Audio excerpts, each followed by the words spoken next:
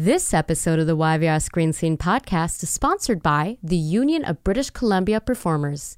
UBCP is an autonomous branch of the Alliance of Canadian Cinema, Television, and Radio Artists. For more about UBCP ACTRA, visit ubcp.com. That's ubcp.com.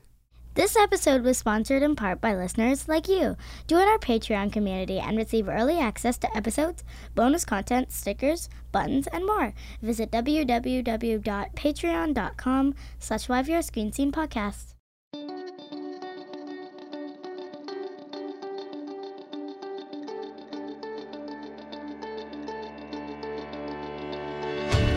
Welcome to the YVR Screen Scene podcast, where we pull back the curtain and expose the beating heart to the Vancouver film and television industry, namely the actors and filmmakers and other talented artists who do the work. Capital T, capital W. I'm Sabrina Furminger, and today I'm delighted, nay, I am well chuffed, to welcome Lynda Boyd to the YVR Screen Scene podcast. Now, I told you I got a thesis statement, so here comes the thesis statement. Lynda Joan Boyd, is a fierce and take-no-prisoners actress based in Vancouver. We saw her mad skills on Republic of Doyle, where she played the similarly fierce and take-no-prisoners Rose, and on Tin Star, where she portrayed Roadhouse owner Randy. Lynda racked up dozens of credits since her first big on-screen gig, playing a woman who was propositioned by a mutant killer with fire-controlling abilities in an early episode of The X-Files, and her lengthy, genre-hopping filmography includes roles in Sanctuary, Arrow, The Age of Adeline, Supernatural, The L Word, The Fast and the Furious, Tokyo Drift, Virgin River, and a Hallmark movie where she played Meghan Markle's mother. And one of my favorite recent Lynda Joan Boyd roles is where she played HBIC Rosanna on a hospital show. That means head bitch in charge. Okay. A workplace comedy about a medical drama that also stars Sarah Canning, Adam Graydon Reed, Adrian Holmes, Enid Ray Adams, Kristen Lehman, Valerie Tian, and Jordan Connor. I've interviewed Lynda only once before for an article that ran on the YVR Screen Scene site. And I gotta tell you, her origin story could be its own miniseries. She's the youngest of 8 kids who grew up singing and dancing. She went to theater school and promptly quit, and then joined a band and ended up in Tokyo, where she sang jingles and modeled and worked in a roppongi bar called Maggie's Revenge, which was owned by an Australian woman named Maggie. Lynda was all set to sing back up on a reunion tour with the Jaguars when she popped home to Vancouver for a visit and broke her ankle playing basketball in Oppenheimer Park. And in the wake of that ankle break, she decided that acting was the way to go after all. Is it weird that I'm grateful that Lynda is arguably really bad at basketball? Because I sure as hell love seeing Lynda Joan Boyd on my screen, and I'd hate to imagine a world where we'd have been deprived of that. So I told you there were going to be Whole Foods drivers in the alley. There's the beeping. So today we're going to talk about Lynda's wild journey through this business and this life. We're going to talk about Rose and Newfoundland and mental health and being a woman in an industry that hasn't always valued our worth. And we're going to play a spirited round of favorite things and get to know this bright, fierce, and take-no-prisoners light. Lynda Joan Boyd, welcome to the YVR Screen Scene podcast. I'm so happy to be here, and I love my thesis. So no rebuttal? No, I've got nothing to rebut, if that's a word. Okay, I thought you, like, when I was writing this, I'm like, is she going to be mad that I said she's arguably bad at basketball? But I thought that it would be like the fact that you broke your ankle playing basketball would like... I'm actually pretty good at basketball. I was going in for a layup shot, and I stepped on the guy that was checking me, I stepped on his foot, and my ankle did one of these 360s. And I was at the hospital just shortly thereafter. Yeah. Anyway, I'm actually pretty good at basketball. Just that one day it wasn't working out. I'm grateful. Hey. I'm grateful that... Cool. Actually, no, you're arguably bad. You broke your ankle playing basketball. You're bad. Okay. We are in the midst of a global pandemic. Yeah. And I'm saying that because, you know, these interviews are kind of timeless. So I'm imagining that somebody years from now is listening to this in the after COVID. Do you remember times? In the old days, the COVID? I know. Do you know, it's interesting. My mother and father, my father was a Canadian soldier during World War II. And my mother was a British farm girl, shop girl. And I guess they met in a pub. Anyway, they got married during the war, and then my mom crossed the Atlantic with a 9-month-old baby by herself. Landed in Halifax, took the train all the way across. Pier 21? Yep, Pier 21. War brides, right? Yeah. Anyway, and she would tell us stories about, you know, being a kid and having to dive under the bed at night because the bombs were going off. And just the lack of butter and sugar and basic things that people needed. And I kind of go, yeah, and then there was, after that, the Cold War and Korea and Vietnam and blah, blah, blah. Like, every generation has lived through something like that. Yeah. This, to me, this pandemic feels like a war. Were you listening yesterday? I was sitting across the street at a patio, socially distanced from my friend Stephen Lobo, who was a guest on the show. Love Stephen. I said something similar. Yeah. I said, I wonder if this is what it felt like, you know, during a war. Because, you know, not necessarily the people on the front lines, but the people who were at home, you know, for years. And there is this horror in the air. There's terror. There's the threat of death, and yet you're also going through the mundane things of life to try and have some kind of normal feeling in life, right? Yeah, the day-to-day stuff suddenly becomes really valuable because it gives you a sense of purpose and sanity and stuff. But I kind of feel like there's this war going on, but it's the first time, I think, in so many years that all of humanity, you know, it's not just the situation in the Middle East, and it's not something over there. It's all of us are having to experience this at the same time. And I just feel, like I said to you before we even started talking, I really feel like this was needed in the world because things could not keep going the way they were going in terms of climate change, in terms of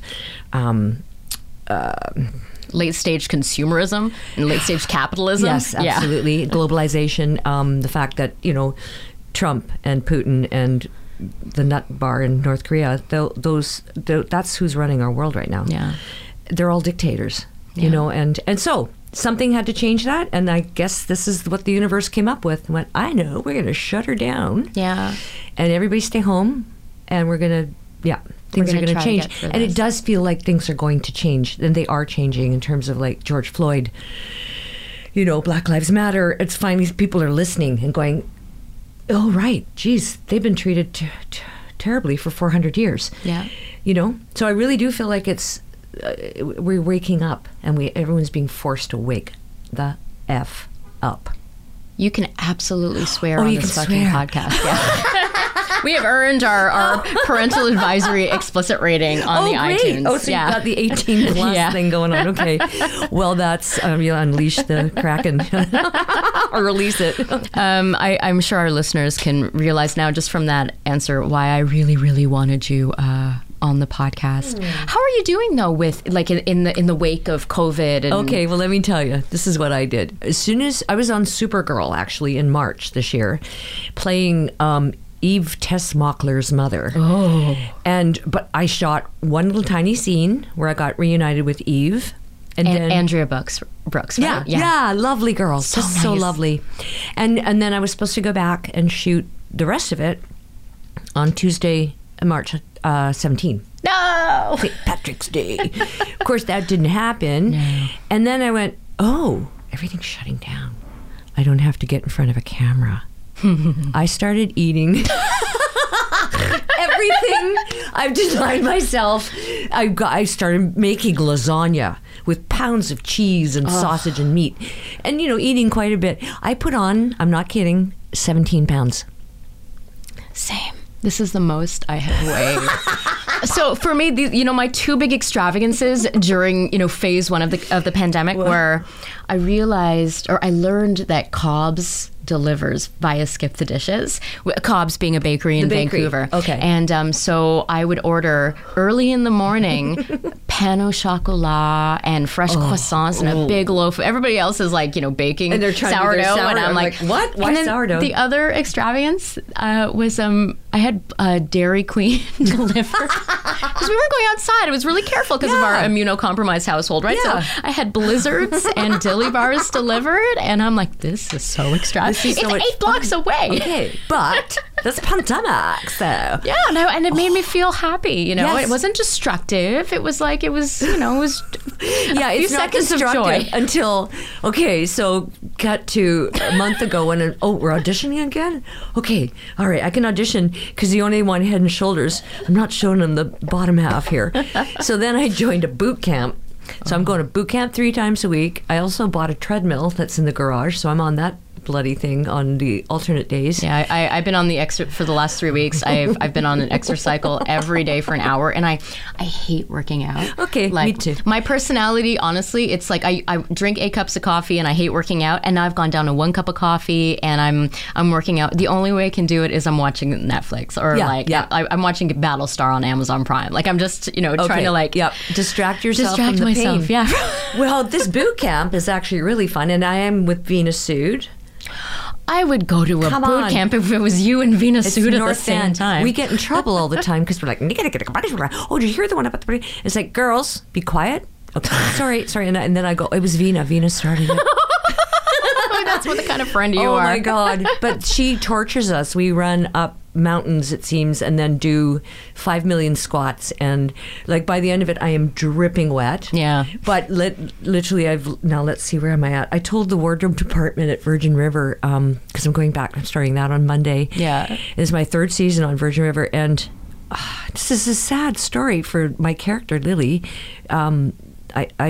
Actually, I can't tell you. Yeah, I was going to say. Stop right there. Stop, yeah. But the thing is, I'm a little bit heavier than I was last season. And so I told costume department to just put me up a size or 2 in the clothing. Yeah. Because that would make the illusion that I've lost weight and my clothes now hang off me. So I think there might be some illness in her future. I don't know. You confirmed or no, she's not confirming or denying it. Yeah. I'm just guessing. I can't. I would get shot by Netflix if I said a word. That's actually a really good strategy because this or at least up until a month ago was the most I've weighed since I was pregnant, and like just buying like mad, like 2 sizes larger and then just swimming it. And then also Joe comfort. Fresh, man. Like it's cheap. Yes, Joe Fresh and then you can wash it George and give it away when you Yeah. actually do get smaller. So I'm about halfway there in my journey back to my what I call my fighting weight, where I feel like I look good on camera and don't have several chins.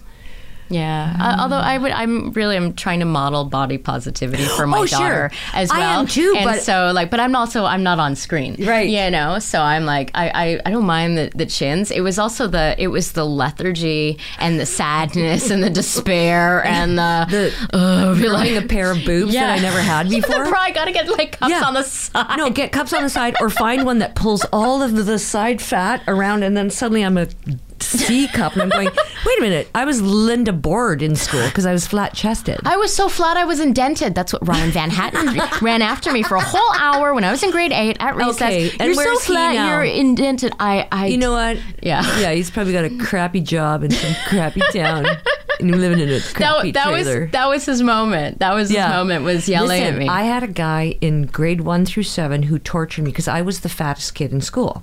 I was a very fat kid. He made my life a living hell, and I've been bulimic and all these things, just trying to overcome my horrible body image, right? Anyway, I ran into him at was it a 30th high school reunion, something like that, and I turned around and there he was, and I went, oh, I won't say his name, but I said, you made my life a living hell in elementary school, and I will never forgive you. And I turned my back on him.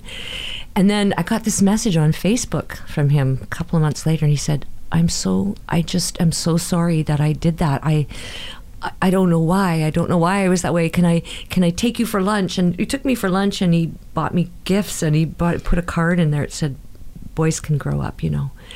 It was really sweet. Wow. Yeah. And then he wanted to date me.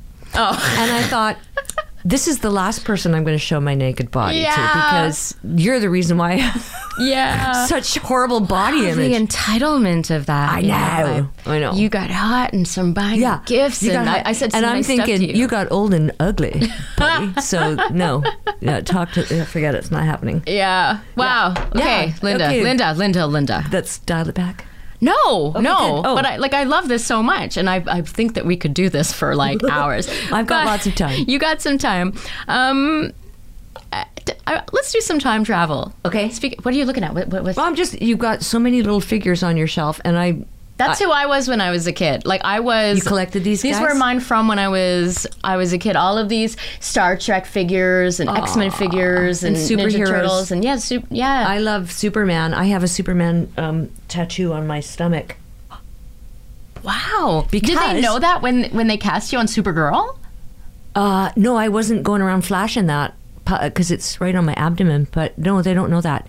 The reason I love the Superman logo, I'm not a huge... But it's meant to be, is what I'm saying. Like, that. Yeah. Well, okay, I did a play in 1996 at the Arts Club called Poor Superman, written by Brad Fraser. Oh, that's why it's familiar. Okay, yeah. Very famous Canadian playwright. Yeah. So Poor Superman, the play, opened at the Arts Club July 4th, 1996. And then exactly 5 years later, July 4th, 2001, I was in Winnipeg shooting the movie version of Poor Superman, which they had to change the name for legal reasons to Leaving Metropolis. And then when I finished the movie, I came home and decided I wanted to forever commemorate the Superman mystique or logo or whatever. Yeah. So I had that put on my stomach. What is it that you like about Superman?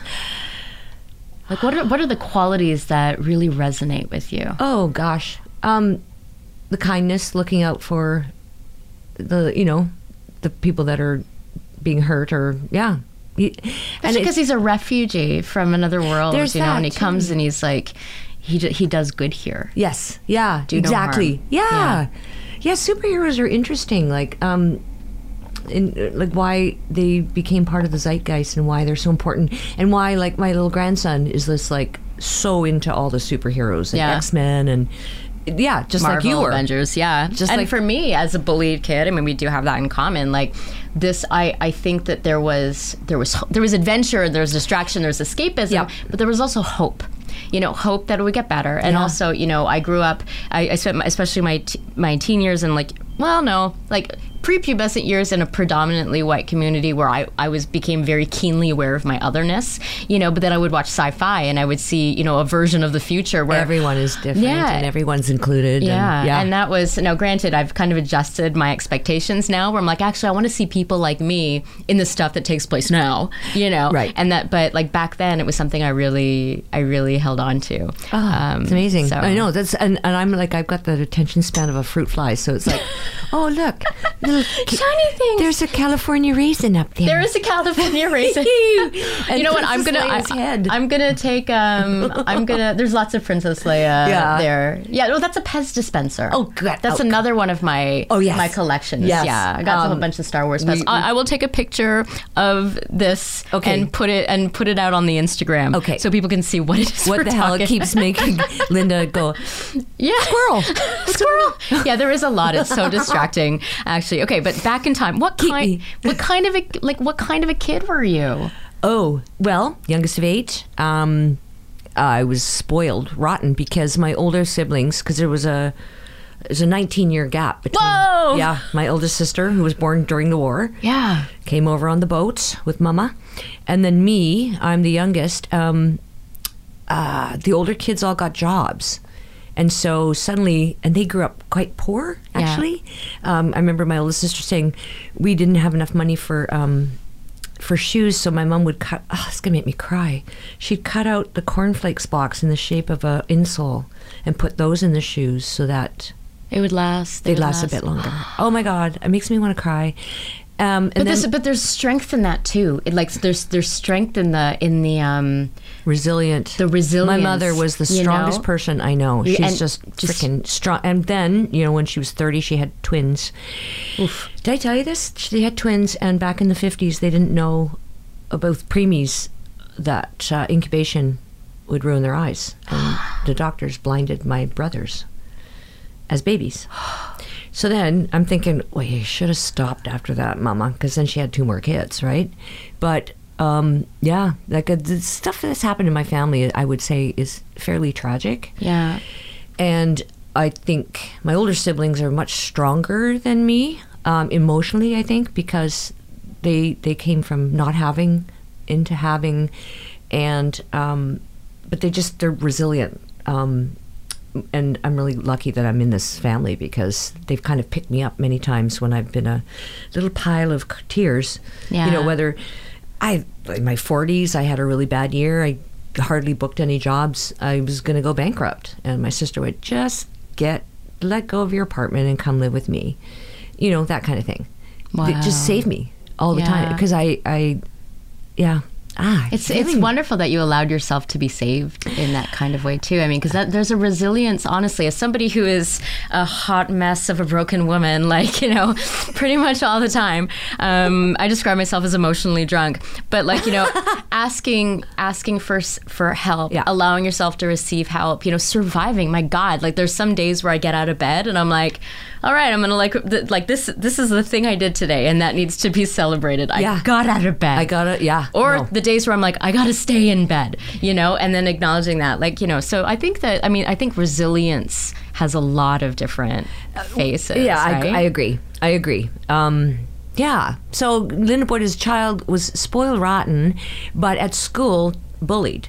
So I had this real dichotomy of God, everybody here loves me, and then I go to school and, you know, hey Blubbo, hey Lardo, hey.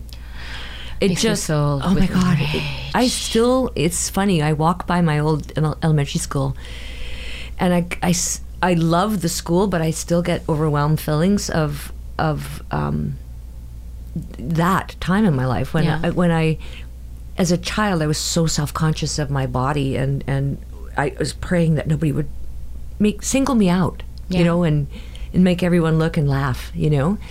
Anyway, weirdly enough, as I started to get older and the year between grade 7 and grade 8, so going into junior high, I was in a gigantic musical based on Alice in Wonderland. And it was at the Coliseum at the Peony in the 70s, and it was giant. Like there was at least 200 of us in the cast and choir and orchestra. Oh my gosh. And I want to see that like right now. I know, the music was, I still remember there was one song that Alice sang when she went down the rabbit hole. She wanted to go home. And she was like, dear Mom and Dad, I miss you. Guess you miss me too. And I'd tell you where to find me if I only knew. Gee, I'd like to call you, but I haven't seen a phone. Oh, Mom and Dad, I miss you. How's my kitty and my home?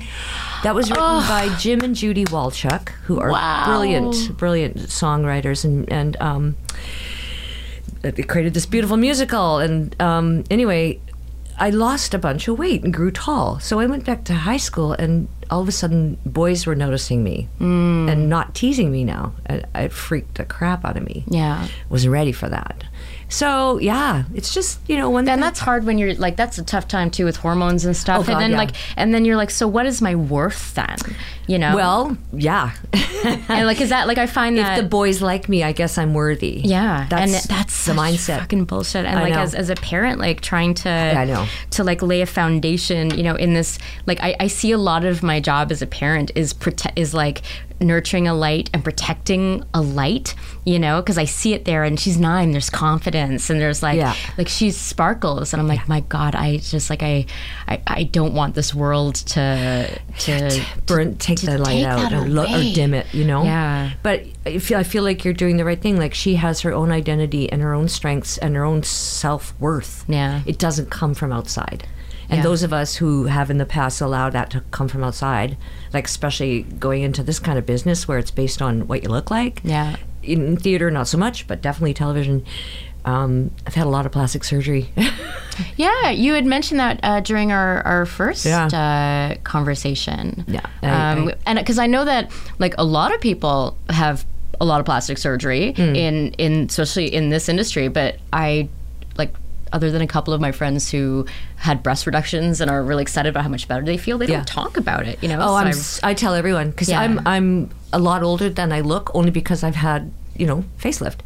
And as soon as somebody says, oh my God, like I have my 8-year-old grandson, inevitably, you're a grandmother? And I go, oh yeah, I've had a facelift though.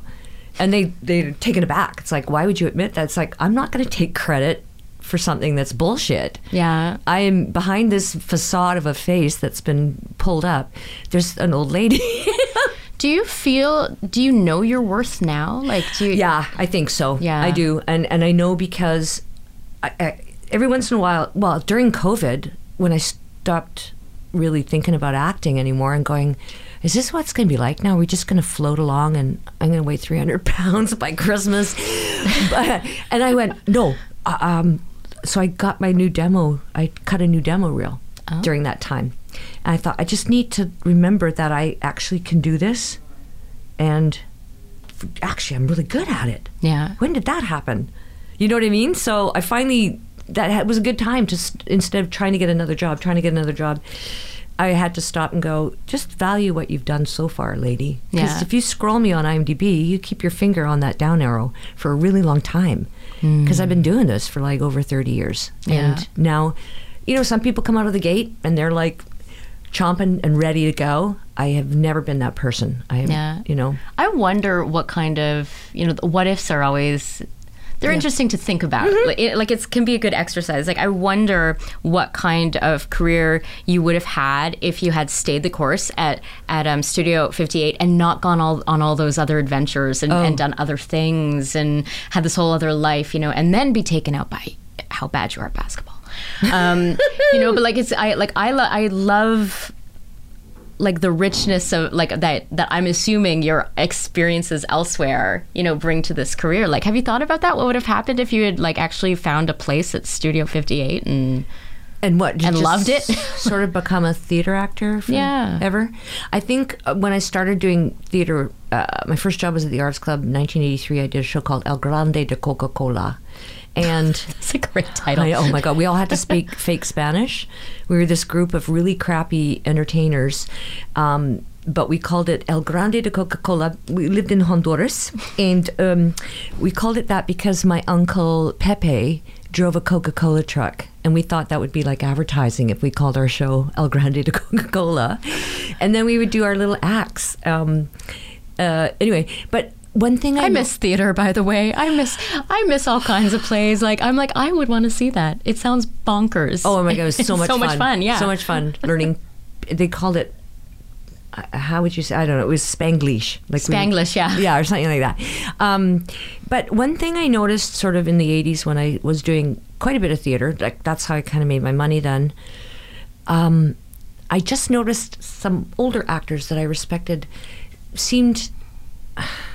It's like they lived out of a suitcase, even in their 50s and 60s. Like they'd line up a season, maybe Shaw, or maybe all across the country, Winnipeg. And I thought, no, that's not what I want to do. And I always thought, I'm never going to be a starving artist. I'll learn something else. I'll become a gym teacher or something, but I do not want to be a starving artist because it's hard enough to be a fucking artist. Yeah. I want to be paid, man, because we're storytellers and we're reflecting back humanity.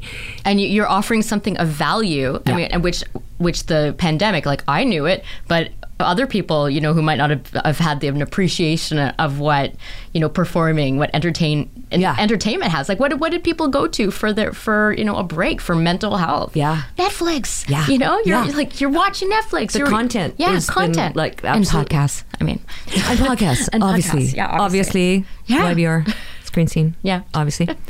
Yeah, that's exactly what it was. People needed to escape. Yeah. And I mean, I got into I watched 4 seasons of Animal Kingdom, which just was so good. Ellen Barkin. Good, yeah. Oh my gosh. And what else was I watching? All kinds of stuff. The Crown. Anything that I'd put on the list, I've got to watch this. Well, guess what? It's time. You went through your list. You know, my mom was sending me all of these names of different different period dramas that she was watching. Because for her that was True Escape, but I went like sci-fi. That was my thing. Oh, okay. You know, and sci-fi fantasy was one. Order, Warrior Nun, which is so good.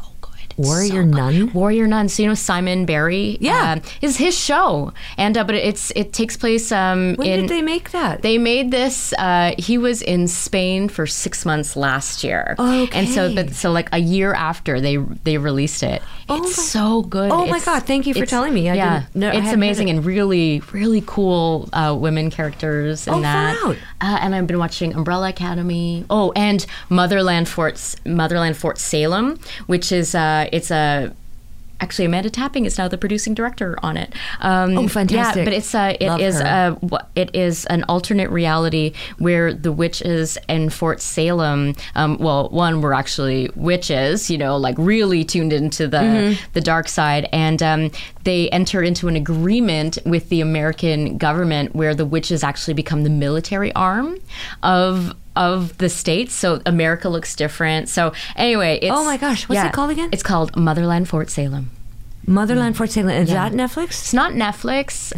It's freeform, so I watched it on... I just would rent it from iTunes. Yeah. Oh, okay. Okay, cool. I didn't know about that one. And that was shot here? Yeah, it's shot here. Okay. Who's in it? Do you know anybody? I can't remember the actress's names, but Kat Law Hagquist. Yeah, she plays a very powerful general in the show. Oh, great. Jill Morrison. She's a military officer, but who also teaches the girls how to. Oh, because part of it is the women harness their power through. Sexual energy, so Jill teaches them how to do that. Oh, I don't want to tell you that much more. You got to experience the show. I got to watch it. Okay, for sure. Can we talk about Rose? Yeah. Can we talk about Republic of Doyle? Yeah. Because I'm sure there were people that this might have been what they were binging, during the COVID, right? I know that when we were shooting, like after the first season, which was back in 2010, I think it premiered. Next thing I know, I was getting, can you do an interview with Rolling Stone's Brazil? Because it was showing there. It was showing in the craziest places, the Arab Emirates, Thailand. Really? At least 96 countries had bought Republic of Doyle. And then what happened was the next summer when we went back to start season 2, suddenly tourism took off like gangbusters, because people all over the world were going, that place looks like a magical place. I want to go there. And it went up 30%. I don't even I mean, I know for myself personally, and you hear the Whole Foods. Hey, Whole Foods drivers. Can I have like a quinoa Slurpee? Yeah. That sounds awful. But I've born in Quebec, spent my childhood in Quebec, Ontario, moved to Vancouver, BC after. Ask you where you grew up. Yeah, but I never been to Newfoundland. And it was watching that show and also getting to know the Newfoundlanders in our midst, including Sarah Canning, including Anne-Marie Louise, where I'm like, this place looks amazing, and the way that they tell stories, and it's kitchen parties. Yeah, tell me about the Newfoundland character and the approach to storytelling. Yeah, well, everyone's a storyteller, and everyone's so outgoing. You don't wear a filter of societal norm or something. You just go, hey, how are you? Come over for dinner. I'll put another lobster in the pot or something. And for God's sakes, people are so nice. And I've had a couple of Newfoundlanders tell me, oh, no, they're not nice. They're just nosy. They just want to know who you are. Yeah. But I didn't find that. I was a bit, when I got that job, I thought it was a 6-month gig in Newfoundland. Well, boy, oh boy, I've never been farther than Toronto. This will be good. Yeah. Anyway, I took my little dog with me. Milo was, I think, 2 years old. And we flew the 12-hour journey, because it takes 12 hours from door to door. Whoa. Plus, when you get there, it's 4.5 hours ahead. So then if you get there at night, you're screwed. Yeah. You're wrecked for a whole week, at least. And then when I first got there, it was actually weird, because when I first got there, they were starting to shoot. I was the last person cast. Oh. And they started to shoot on July 5th. I don't know why I always remember these start dates. I love that it's always July 4th or July 5th. Isn't that interesting? Yeah. I know. There's something about that. So I got there, and they immediately wanted me to learn a Newfoundland accent. I was like, okay, I'll try. And so they had this lovely lady from the Stratford Festival who was specifically a dialect coach for different dialects. And I worked with her for a whole week. And at the end of it, I was like, I sound like, oh, it's manly, yes, but I like it too. It sounded like an Irish Spring commercial where they were carving that green stinky soap. Yeah. Anyway, Alan Hocko, who created the series and was playing Jake, he said, how's it going? Are you feeling like you're ready to shoot? And I said, well, I think you should hear my accent. I think you should. I really do. So we met for a quick bite, and I said, here, let me just read a few lines of dialogue. like, oh, Malachi Doyle. Blah, blah. And I looked at him and he went, yeah. I said, please don't make me have this accent. Please, I can't do it. I sound like an idiot. So we changed the whole trajectory. Yeah. That Rose came from away. She was a come from away. She was come from away, yeah. And she had a past. So I went and got this tattoo done on Water Street in Newfoundland. I said, I'm going to go get a tat because the past that I had was I was a drug dealer, and Nicholas Campbell, AKA... Those episodes wherever he came back were so good. He's so much fun. Wait, you got a tattoo? Yeah, you didn't have to get a tattoo. No, did you? but I mean, they could paste one on every day. But Yeah. the less time I spend in a hair and makeup trailer, the better. Yeah. I mean, your tattoos are amazing. This was for Tin Star. I got this one for Tin Star. Wow, your commitment. Well, I know. There's okay. When do you hear the ulterior motive behind all this? First of all, I hate sitting in the hair and makeup trailer for more than an hour and a half because it's just I just want to get going. Yeah, and I want to come back in my next life as a man and just go. Psh, psh, you ready? Go to set. It's so fucking frustrating. Oh, I know. Eh? No, like, they come in to leave to go out the door in the morning, like even just to be like, feel good. Right. It's like 45 minutes to an hour. Paul goes and he just spritzes his hair, and I was like, Yeah. I'm done. I'm like, Yeah. fuck you. I'm gonna be like that from now on. He looks hot too, so Good, it's like really yeah. fucking annoying. Ulterior motive. So you Okay, so I get these tattoos for these two different series leads that I have. Yeah. And now, because I'm an older woman and I really have a hard time toning this part of my arm, It is impossible. Yeah. I just tell a wardrobe, look, I've got some bingo arms going on. Bingo! I have to be in a 3/4 or full-length sleeve, no matter what you put me in. No sleeveless. Yeah. And I'm about to play a character on this show called Family Law. You're doing Family Law? Yes, and I'm so stoked because Victor Garber's in it. And Victor Garber was in Doyle many times as this arrogant little novelist. Victor, I had to take him out. We had to go out for dinner every night he was in Newfoundland. Like, I had to make all the arrangements. Okay, I could find a restaurant, and you always have to reserve tables. You did then anyway, because everyone went out for dinner. Yeah. And one night, there's like 18 of us at this table, and we're in a private room, and somebody goes, Victor, do you go out for dinner every night? And he's like, well, what do you expect me to do? Sit in my hotel room and order room service? I'd rather die. That's Victor. Okay. Anyway, so I'm going to work with him. I feel you, Victor. I feel you. He's so fun. Anyway, this character I'm portraying, I'm going to start in a couple weeks. Do you know who Ann Coulter is? Because I sure didn't. I wish I didn't know who Ann Coulter is. Well, my character's modeled on her. Oh, so Lynda. She's just a horrible conservative harpy. But anyway, I was going, Ann Coulter, I don't know who she is. So I'm watching a bunch of YouTube, and she's got good guns, right? Yeah. So she's always wearing a short sleeve dress. So I told wardrobe, please, you can't. I said, first of all, my arms are covered in tats, and it's going to piss off the makeup department. Just cover my arms.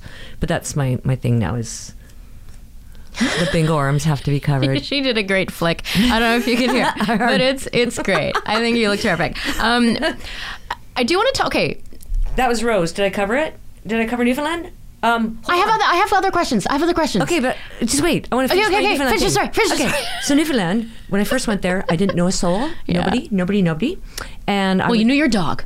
So Milo and I would go walking, and all of the architecture there is so unlike the West Coast. Yeah. It reminded me of Poland, because Poland I've been several times, because my ex-husband made a documentary there, and then we took all the kids camping in Europe and went to Poland eventually. The houses look different. They're big and colorful, and I was just walking around going, Milo, we're not in Kansas anymore. Because it just seemed like I was in Oz. I didn't know where I was. And then, a couple of weeks after we started Doyle, swine flu shut us down. We shut down for 3 weeks. We all had to quarantine. Really? So I guess I've lived through a pandemic, but a very short one. Yeah. But yeah, like Alan got it, and a bunch of the crew and writers, and everybody had to stay away. So that was my first introduction to Newfoundland was, shitty at the accent. Yeah. And then I have nobody to talk to because we're quarantined. But eventually, I was there 6 years. I bought a house. Yeah. I used to hike Signal Hill. I joined the regatta. I rode in the St. John's Regatta, three regattas. Got a gold medal and a silver medal. Wow. It just became so much a part of my life. And then now that I've been back for 5 years, I'm like, I really want to go to Newfoundland again. So I contacted the producers of Hudson and Rex. Yeah. Because I know them. And I said, guys, I am aching to get out there. Next thing I know, next day they're offering me a role. Wow. Except when I go there, I have to stay in this B&B that they've sequestered all their actors and or out-of-town crew and never leave except to go to set and then back to the thing. And I went, well, the whole point of going, I wanted to go to the Duke and have a pint. And I wanted to hike Signal Hill and I wanted to see all my friends. Even though I can't hug them, I just do the old Ebola elbow. But that I wouldn't be able to see people or do anything. So I decided that's not how I want to go back and re-experience such a big chunk of my life. Yeah. Anyway, okay. How did that experience as Rose, as part of that show that went around the world, that really well-crafted, amazing, funny, action-packed show, how did that change you as a performer? That was my first series lead, and I've been wanting that for a long time. Yeah. I'd been putting it out to the universe for a long, long time, and I guess I wasn't ready until then. So then that made me know that I can do that. And so I did those 6 years, and then came home, and then a year went by, and I went, I want to do another series. And this little voice went, we've already had one. And I went, well, fuck that. I want another one. I don't give a shit how old I am. I love how you talk to your inner voice. Yeah. I want to learn how to do that too. Or I can just have your voice in my head. That would be great. So I said, you know what? I want another series. The reason is because I'm really good if I can develop a character over a period of time. But the main thing is, I really believe my purpose is to bring joy to the set. Because I'm laughing. I am so happy when I'm on set. I'm laughing all the time. And I feel like joyous, and I feel like people around me have the freedom to be joyous, and then create a family. That's such a good indication that you're doing what you're supposed to be doing, right? Like I've had that feeling like twice in my life. Once was when I was studying voice and I was singing a lot, and then the second time is here in this room.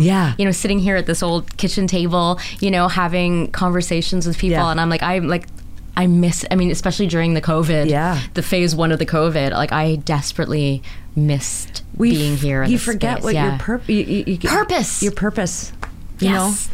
And mine became grocery shopping and lasagnas and stuff like that. I channeled my creativity in something else. Yeah. But it's great that when did you take singing? I started singing when I was 12 years old, and I ended up going to a performing arts high school, and I was a voice major. No way! Yeah, and that's actually how I have known Steve Lobo, for almost 25 years now, because we did a youth community theater production of Grease, Kinnicky, Rizzo. Right on. Yeah. So there are worse things I can do. There are worse things I can do. I love it. Than go with a boy or two. Even though the neighborhood thinks I'm trashy and no good, I suppose it could be true, but there are worse things I could do. Oh my God. Yeah, I love that one. I love it. Beautiful freaking voice, man. Thank you. Beautiful. That means a lot coming from you. I'm goosebumping all over here. Oh. You have a beautiful instrument. Thank you. Do you ever record? I did. I have a CD that I did years ago. I saw that. I'm going, who's on that CD? That's me. That's me. Is it called Delicious? It's called Divalicious. Can I buy one? I'll give you one. You make me buy one. I put it in my car. No, I'm going to give you one, and then you can put it in your car.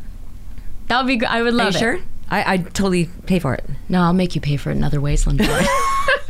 That's so awesome.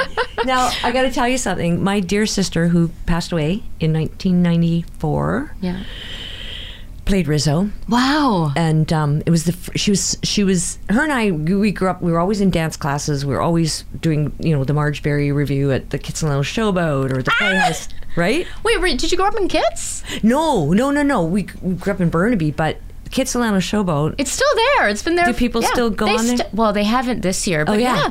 You could last summer or the summer before. Mari and I went and we watched a bunch of different shows. Gosh. Her dojo did some stuff there, and then when it's closed, Mari would, one of the things that we love to do is she'll just go and sing and dance around on the stage, and then I'll just sit in the. It's an open air it's such theater a big that's part right of at my Kits Beach. past, man. Performing there. So anyway, Heather, my older sister, she was 3 years older than me. She was a lot shyer than me. Because I was a I don't know, I just was more outgoing in terms of confidence with singing and dancing.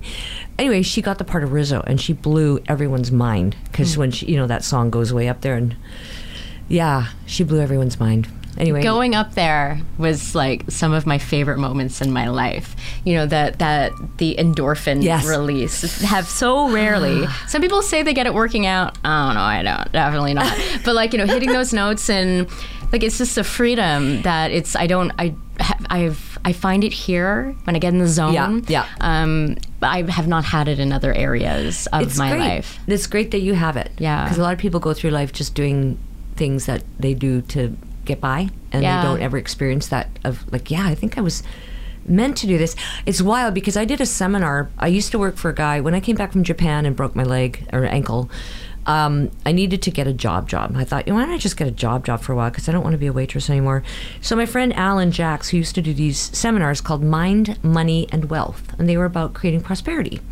And so I would help him run the seminar, but then I took the seminar one time, and he had us do a purpose statement. And it started with, list 10 qualities about yourself that you like. So you list these 10 qualities. Yeah.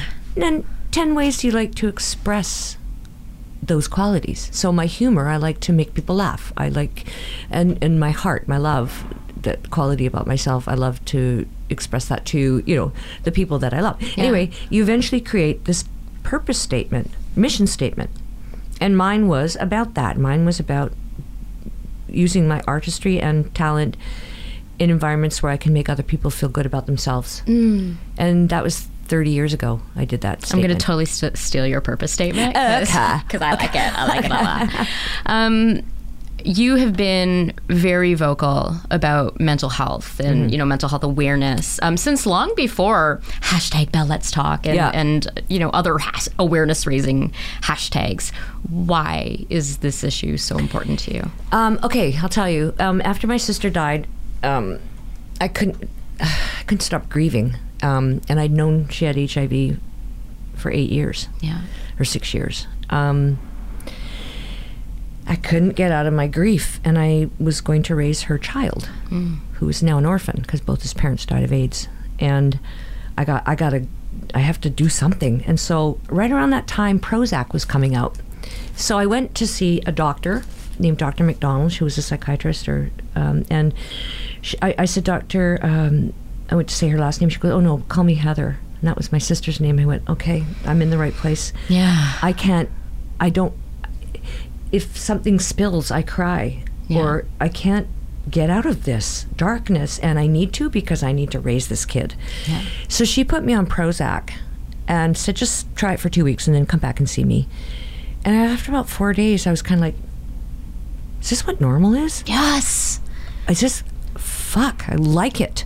I'm not off the chart either way. I'm not, in the depths of fucking despair. It cleared some of the cobwebs of grief away, so you can actually function. Yes. I take a daily antidepressant. I went on them after I experienced suicide ideation and like PTSD and a whole bunch of stuff, like after a very, very bad year. And I had been one of these people who's like, I don't want to go on meds because I don't want to feel, I don't want to lose myself. But I was losing myself. Anyway, you know, and then dangerously so. Yeah, and I went on the antidepressant, and I'm like, oh, I can breathe right now, and I can function, and I feel more. I have giving myself the chance to feel more like myself. Yeah, I know. Well, listen, here's what happened. Okay, so my mother's lost her daughter, and it's Mother's Day, and we're over at my aunt's house, and Heather had been dead, I guess, 2 months. And I said, Mom, I got to tell you something. It's a miracle, really. I started taking Prozac, and she went, what, are you crazy? She was so fucking pissed off. And I went, actually, I think I might be a little bit. And then I just thought, I don't want this word crazy. That's not right. It's everyone's walking around pretending they're okay, and most of us aren't on some level or another. It's so judgmental. Oh, I hate it. Okay, so things changed. I just went, fuck it, I don't give a shit, who knows. And I went on a radio show. Remember Rafe Mayer? Did you ever Yeah. He was looking for celebrities who had mental health issues, who were willing to talk openly. And this was back in the 90s. And I said, yes, get me in there, I want to talk. Anyway, I went down to CKNW, I think it was, and we talked. And I talked about this darkness inside of me. I'd been sexually abused as a kid. There's a dark hole inside of me, and I can't fill it with food, alcohol, drugs. I can't fill it, so I need to be on this medication, and it's saving my ass, literally. Yeah. Somebody heard that. An old neighbor of mine heard that radio interview, and her daughter, Shauna, had just tried to commit suicide. Her 16-year-old daughter. And she phoned me up. She said, "I just heard you. I had no idea. Will you talk to Shauna?" So I drove out to Surrey and just sit with this girl and just say, "Listen, you're not alone. And there's things out there to help us." And so forth. Then when I was in Newfoundland, the girl that played Tinny, Martha Bernard, her dad, Andy Jones, started Codco, which was a very famous Newfoundland comedy troupe with Mary Walsh and a whole bunch of great stars that became big stars. Anyway, Andy's wife, Mary Lynn, and I used to hike all the time up Signal Hill, and she was going through a really horrible summer. She said, "I don't know what to do with my son. He's in and out of mental institution," and had been for 13 years. He was pushing 30 now, and just had never, they could never figure out what was wrong with him, and they could never figure out how to medicate him. Yeah. And they were taking a suicide prevention course to try and help Louis. Anyway, he hung himself by a doorknob, and they found him. And they put in, I know, and they put in his obituary, Louis died by his own hand, and nobody had ever seen that before. Yeah. And I said, "Andy, that's brilliant that you didn't cover it up by saying died suddenly, because everybody knows." Yeah. And he said, "Louis made a choice, and I wanted to honor him." And so then Martha, their daughter, who I was working with on the show, who played Tinny, her and I approached one of the producers and said, "Hey, can we, during hiatus, borrow some cameras and make some public service announcements about mental health? We got to start talking about this, because this has to..." And Andy's thing that he spoke about when I interviewed him, he said if Louis had had cancer or a heart attack or something, it's the same thing. Yeah. He had a disease that they couldn't cure, and that's how he died. And I want it to be talked about that way. So then I got together with a whole bunch of people and an MP named Jerry Rogers, wonderful woman, and we started this whole campaign about mental health awareness. And all those little PSAs that Martha and I shot are in the school system. That's amazing. Like, it really... Are they on YouTube as well? If I can find them somewhere, I don't know if they put them on YouTube. I honestly don't know. I have them somewhere in my computer. I'll see what I can find, and if I do find them, I'll include them in the links for the footnotes of this episode. Because I talked about anxiety, and Martha talked about her anxiety, and and I had a soldier who's become a friend of mine, and he had come back from Afghanistan and had developed severe PTSD. Yeah. To the point where he was hiding in the basement because he thought he was going to get shot. He's hiding in the basement in St. John's, and he won't leave for a week. And his wife's going, "I don't know what to do." Yeah. Anyway, he wrote a book about his experiences, and I said, "Well, let me interview you." And he goes around the whole island talking to people about mental health. So it's really changed. That's such important work. Starting those conversations Absolutely. is so important. And you never know who's going to find something to hold on to in your words, right? Exactly. I'd like to talk a little bit about mental health, but in the context of the film and TV industry. I know that there was a working group that released that PSA a couple years ago. What was that called? I can't remember what that campaign was. Oh, I'm so embarrassed. It's gone out of my head. Yeah, me too. It was something Call Time Mental Health. Call Time Mental Health. There you go. I knew the word, I didn't forget Enid Ray. I did not forget. I totally love that. I'm talking directly to Enid Ray Adams right now. Sorry, Enid. But I love you so much. We will put the link to that PSA and actually that website on in the footnotes. But in what ways does the film and TV industry destabilize mental health, or do you see it as a place that is healthy for maintaining good mental health, or that it's particularly challenging because of the nature of the work or the nature of auditioning? That's a biggie. That's a big question, yeah. And from only perspective I know is mine. I generally, let's see. God, I'm trying to figure out how to frame it. Because, is this a healthy industry for people? I think the hours are ridiculous. Oh yeah, I do, and but that's obviously changing right now because the show my son is working on as a unit manager, they're planning on doing 9-day shoots instead of 7, so that people aren't exhausted and more susceptible to getting ill.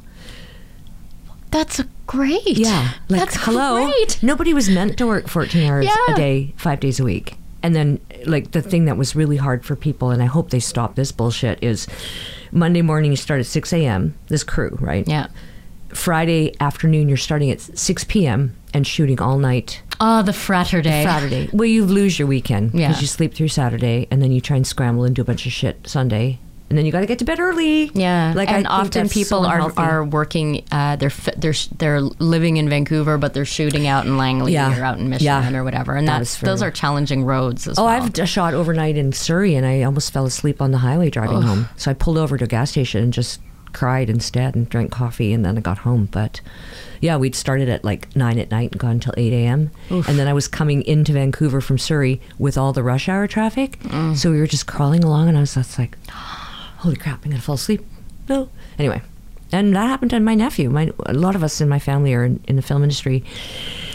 My nephew was driving home from a shoot, and he had a head-on collision on the Barnett Highway, and wasn't killed, but was brain damaged severely for about 3 months. He was kind of locked up. Oh my goodness. Now he's okay. But like that, ever since then, they started making new rules about stuff like that. Shouldn't take a global pandemic though to address these kind of. I've always wondered things, though, why these long hours? Well, it's budgetary and everything. It's like, well, then write differently so that you don't have to kill people. My sister Susan is she's the very first person. She's a pioneer. Like, she's the very first number one on the IATSE list of hairdressers. Susan Boyd was the first one. And she then married an American, moved to the States, became IATSE down there, won an Emmy. Like, she's, to me, she's like, I honor her, and you put respect on her name. She's my mentor. Yeah, absolutely. Because Susie would work on film sets and say, "Hey, come visit. We're on Commercial Drive," and I'd hang out, and I'd go like, "I want to do this. Yeah, I want to be on a film set." So she kind of opened the door for me, my nephew, my sister Heather, who was a production coordinator, my other sister Marion, who was a production coordinator. I had no idea. Oh, we got a locations department. You could literally have your own studio. Oh God! And Jerry I got him his first job on Godiva's. Okay, this is a really beautiful story. I have to tell it. Godiva's, I guess that was 15 years ago. Yeah, at least. I had an arc with Steve Lobo. I paid his older girlfriend, and one of the producers is a woman named Gigi Boyd, no relation. But Gigi had worked with my sister Heather on Danger Bay back in the 70s. Heather was the assistant production coordinator. I think Gigi was in accounting or something. I can't remember back then. Now she's a producer.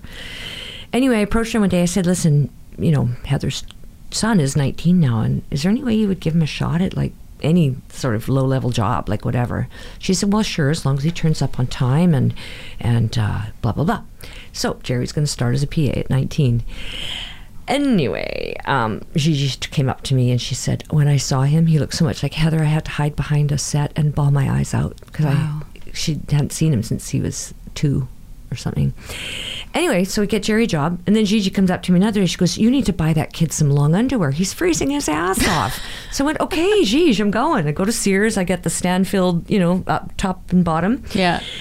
Bring it home. I'm going to wash it first. And you know how sometimes there's one of those things inspected by in a garment, like it'll be a little sticker or a little piece of paper. Well, I opened the thing, and this little piece of paper went. I went, "Inspected by Heather." I told Gigi that, and we both started crying. Gonna make me cry too. Stop. Anyway, Wow. that's a beautiful story. She's still around. Heather's around. That's Very really much lovely. part of my life. Let's talk about roles before we talk about favorite things. Okay. And I'm just letting you know that favorite things that's coming. Oh, okay. So that's on the horizon. Oh my God. You ready? Okay. But first we're going to talk about roles. Okay. Like, what is a Lynda Joan Boyd role? Like, what qualities need to be present in a role to get you really excited? Okay. Humor. I tend to go for these parts. They write it like, I don't think they're going to write this anymore in the descriptions and the breakdowns, but aging beauty queen. I get that. That needs to be. What else? you can tell she was once attractive, but she's had a hard life. Oh, for fuck's sake. These are some of the things, right? Snort is killing but me. But Rose was kind of like that. Like, she kind of had a hard life. She turned evidence on Nicholas Campbell's character, so he ended up in prison. And I got free, and I escaped to St. John's thinking nobody's ever going to find me here. Yeah. And, of course, he shows up. And, yeah, you know what? My favorite roles have been, like, in musicals. I played Magenta in Rocky Horror. Absolutely freaking love that role. Yeah. I played Audrey in Little Shop of Horrors. Little Shop, yeah. Absolutely love that role.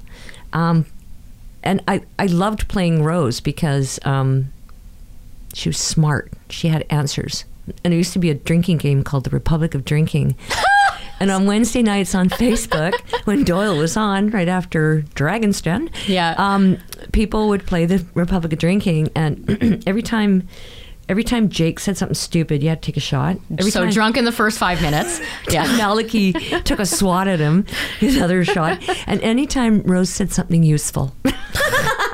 And now you have alcohol poisoning. Yeah, pretty much. Wow.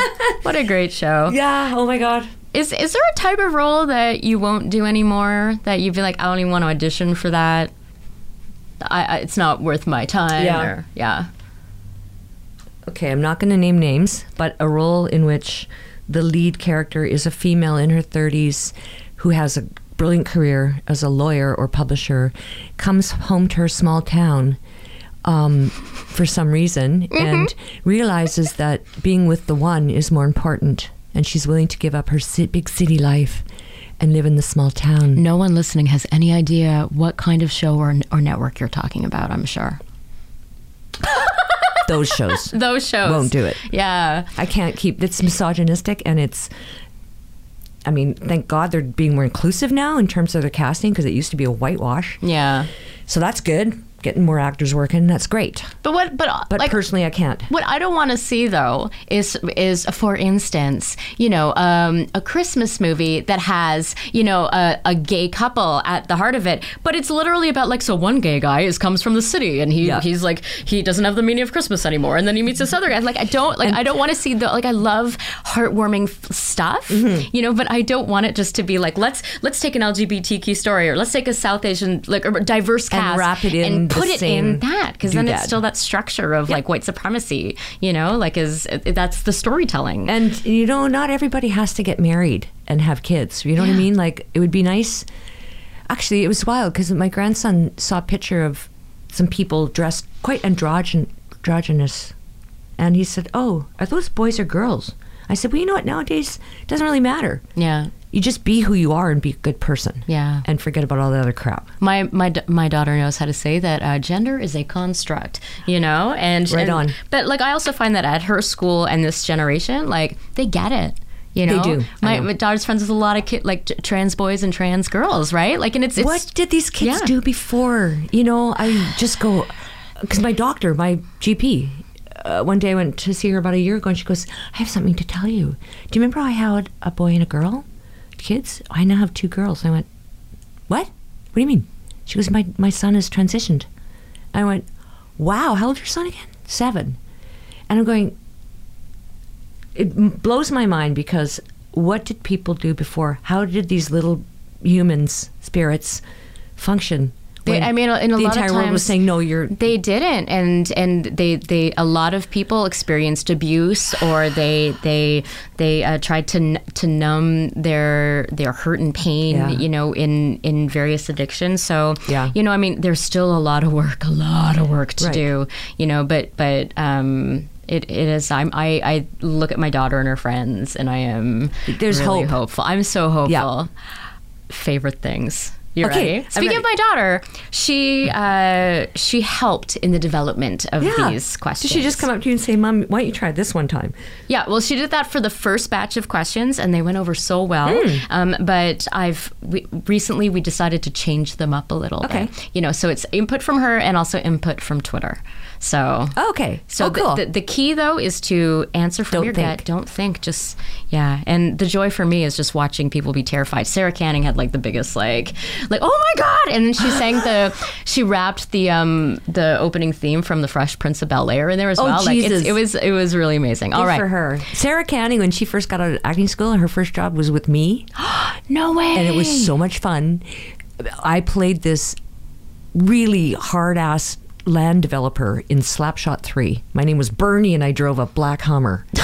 Don't fuck with Bernie. I'm going to fucking mow down your everything and build my own shit. Don't fuck with Bernie. That should have been Bernie Sanders' slogan. It's on my bumper sticker. She played my assistant Hope, and I was so, like, my whole character was awful to her. Like, she brings me a cup of coffee and I go, spit it out. It's not Starbucks. Take it away. Get Starbucks. Like that kind of thing. We had a lot of fun on that And then show. years later, she's Charlie and you're Rosanna, and it's the same kind of relationship on the hospital show. Listen, I see what you're doing here, trying to distract me from answering because all of a sudden I got nervous. Okay, I'm going to close my eyes. You start firing questions. Okay. Favorite locally shot series? Da Vinci's Inquest. Nice. Even though that was years ago. Yeah, Always has been. Yep. Favorite screen partner? This is an unfair one, I know. I'm going to say Victor Garber because I worked with him a lot and I'm about to work with him again and we're going to laugh our asses off. Yeah. Yeah. I'm going to make his life a living hell. Actually, it's a tie because the man that played Malachi on Republic of Doyle, Sean McGinley, Irish actor, kindest man, really funny. And I used to do this thing to Sean just for fun, right before a close-up on him. Literally, and they're locking, roll sound, lock it up. I would reach over and pluck one of the hairs off his head. Action. And we do the scene, cut. Fuck off. That's why Mal was so grumpy all the time. Well, it was the Sean key. tells people that he had a full head of hair when he arrived in Newfoundland, and that Lynda Boyd is the reason why he's mostly bald now. But I said, Sean, you had one little silver hair sticking up. I couldn't let you do your close-up like that. I must have done that about 50 times. Kindness. Anyway, Wow. so him and Victor. That's Faves. favorite karaoke song. Billy Ray was a preacher's son, and when his daddy would visit, he'd come along. When they gathered around and started talking, that's when Billy would take me walking. Through the back door we go walking. Then he'd look into my eyes. Lord knows to my surprise, the only boy who could ever reach me, son of a preacher man. Yeah. Dusty Springfield. Why'd you stop? Okay. I think I know the answer to this next question. Okay. Favorite comfort food? Lasagna. Yeah, you're literally Garfield. Favorite thing to eat at craft services? Because it's not going to be like that anymore. They're not going to have open air. In the before times, what was your favorite thing? Back in the olden days, what was it? Of March. Of March, yeah, right. Crap, what would it be? I always liked when you're working and it's later at night.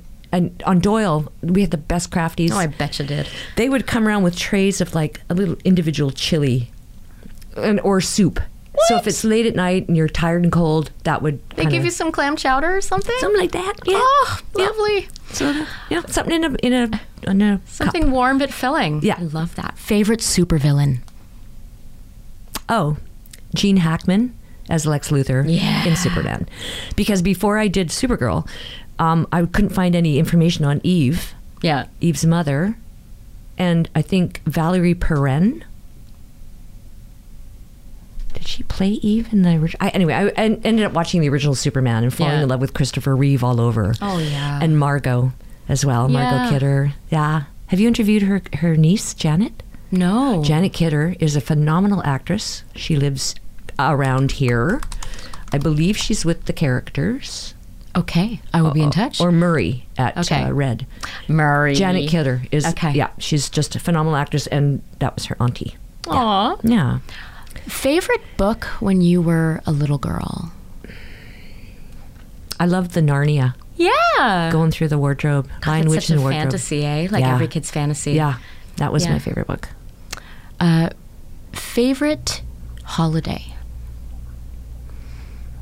I gotta say, there's two. When I was married back 100 years ago, I had my nephew, who I was raising now, and then 2 stepkids. And the 5 of us did a 10-country European camping trip that took about 6 weeks. Wow. So we saw, so many things. Because you're camping, and like we'd camp by a river in Belgium, and they'd put fresh baguette on your picnic table in the morning. What? Oh, no, it was magical.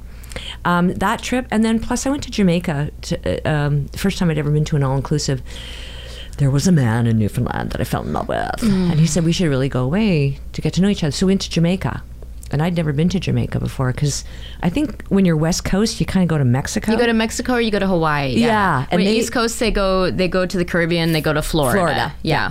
So he was well versed in Jamaica. Anyway, I had the best time there. Just literally, it was right on a hiatus from Doyle. I think season 3, and yeah, I'd never been in a pool bar. I'd never. Yeah. Oh, fun. That's a very special kind of trip. Okay, favorite scent? Dolce & Gabbana light blue. Oh. Yeah. Yeah, that's okay. my thing. These are all very okay. And favorite advice to give new actors? Don't quit till your miracle happens.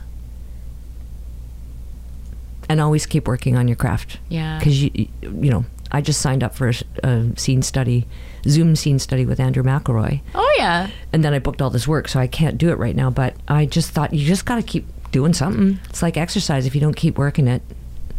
I want to talk a bit more about the miracle. Don't quit till your miracle happens. Yeah. What for you is the miracle? For me, it was being a lead. Yeah.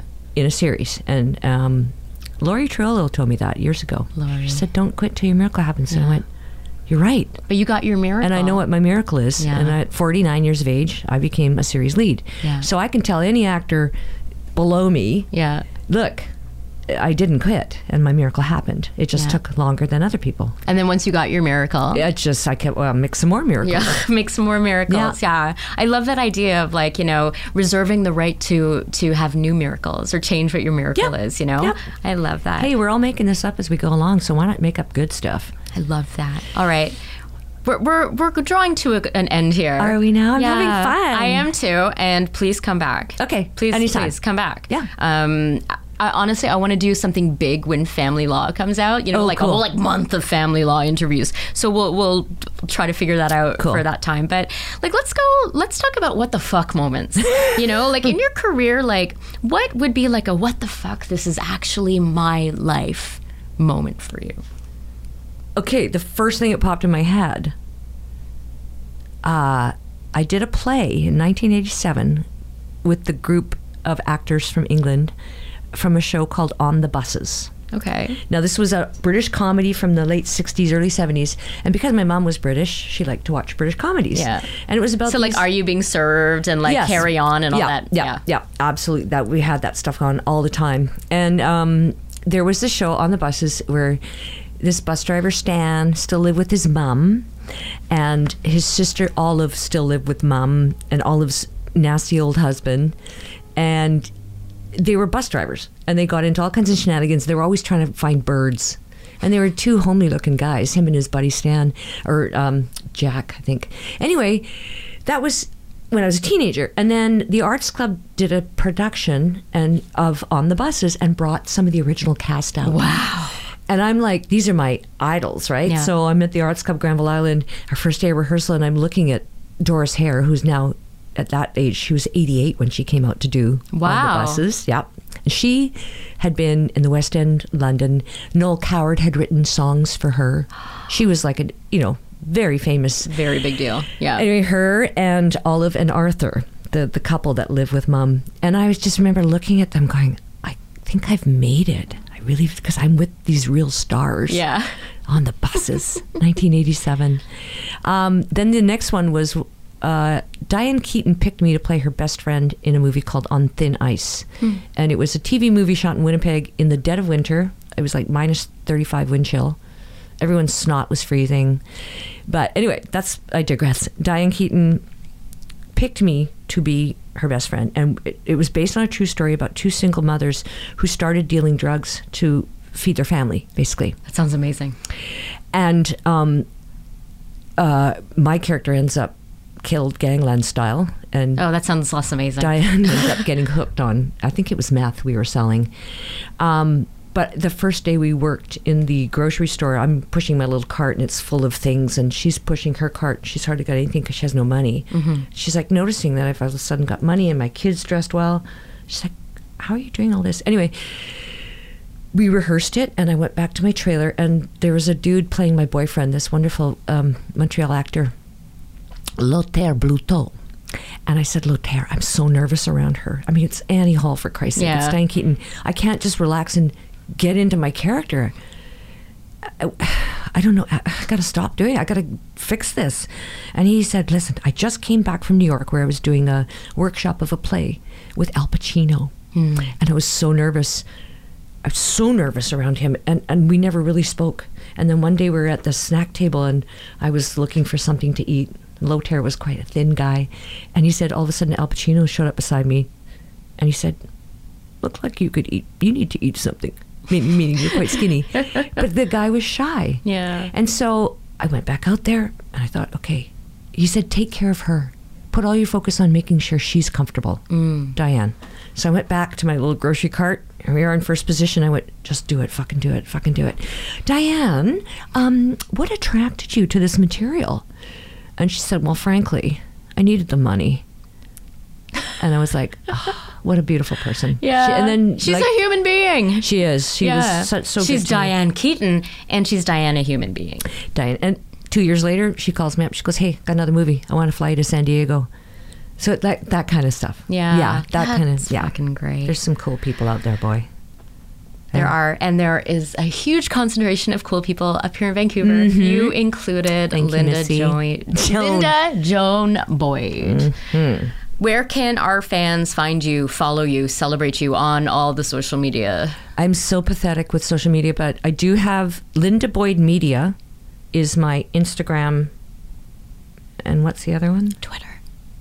Yeah, those are my Twitter. Are you on the Twitter? I not so much lately. I haven't been on the Twitter. Not on the Twitter. Oh, for God's sakes. Manly, yes, but I like it too. No, you can't have that accent. You suck. That took one layer of stress off of me. But that's good because then we got a whole other story. Like, and I love the story that you had. You'll come back, right? Yeah, absolutely. Because we barely scratched the surface, I feel. We had a lot to talk about. A lot to talk about. And off the record stuff too. You gotta come back for that. Okay. Okay. Thank you. Thank you. Thank you to our listeners. You can find us on all the socials, Twitter, Facebook, Instagram, not Snapchat, not TikTok. Oh, God. I'm not on those. My daughter says I'm not allowed to be on those, and so uncool. At YVR Screen Scene. The YVR Screen Scene podcast is hosted and executive produced by me, Sabrina Furminger. I'm the only one to blame. And it's edited by Simon Furminger. Special thanks to Mariana Furminger for recording our Patreon ad, and to Tyson Braddock and Paul Furminger for technical support. We really are a family business. And to Dane Devilay for the original music. YVR Screen Scene is a division of Fish Flight Entertainment. Join us next time for another deep dive into Vancouver's dynamic, like how I said dynamic, film and television scene. And it's dynamic. Don't forget that. Yeah, wow. Okay. I'm going to give you the last word. Can you say it one more time? Dynamic. Hiring professional performers makes all the difference to the success of any recorded media project. Did you know that the Union of BC Performers, ACTRA, provides agreements for all budgets and types of productions, including commercials, TV series and movies, feature films, from big budget to Canadian indies and student films, animation series, video games, web series, and even streaming video on demand, like Netflix? For instance, our highly successful UBCP ACTRA ultra-low budget agreement encourages and facilitates artistic collaboration between professional performers and independent producers who wish to produce very low-budget or even no-budget productions. No matter what your budget, we've got you covered, and you too can benefit from UBCP ACTRA's award-winning world-class performers. So, if you need actors, voiceover artists, stunt coordinators, stunt performers, singers, dancers, puppeteers, stand-ins, background performers, ranging across any age or demographic, then just contact us at UBCP ACTRA. Make your project the very best that it can be. This message was read by a UBCP ACTRA member. Go to ubcp.com for more information.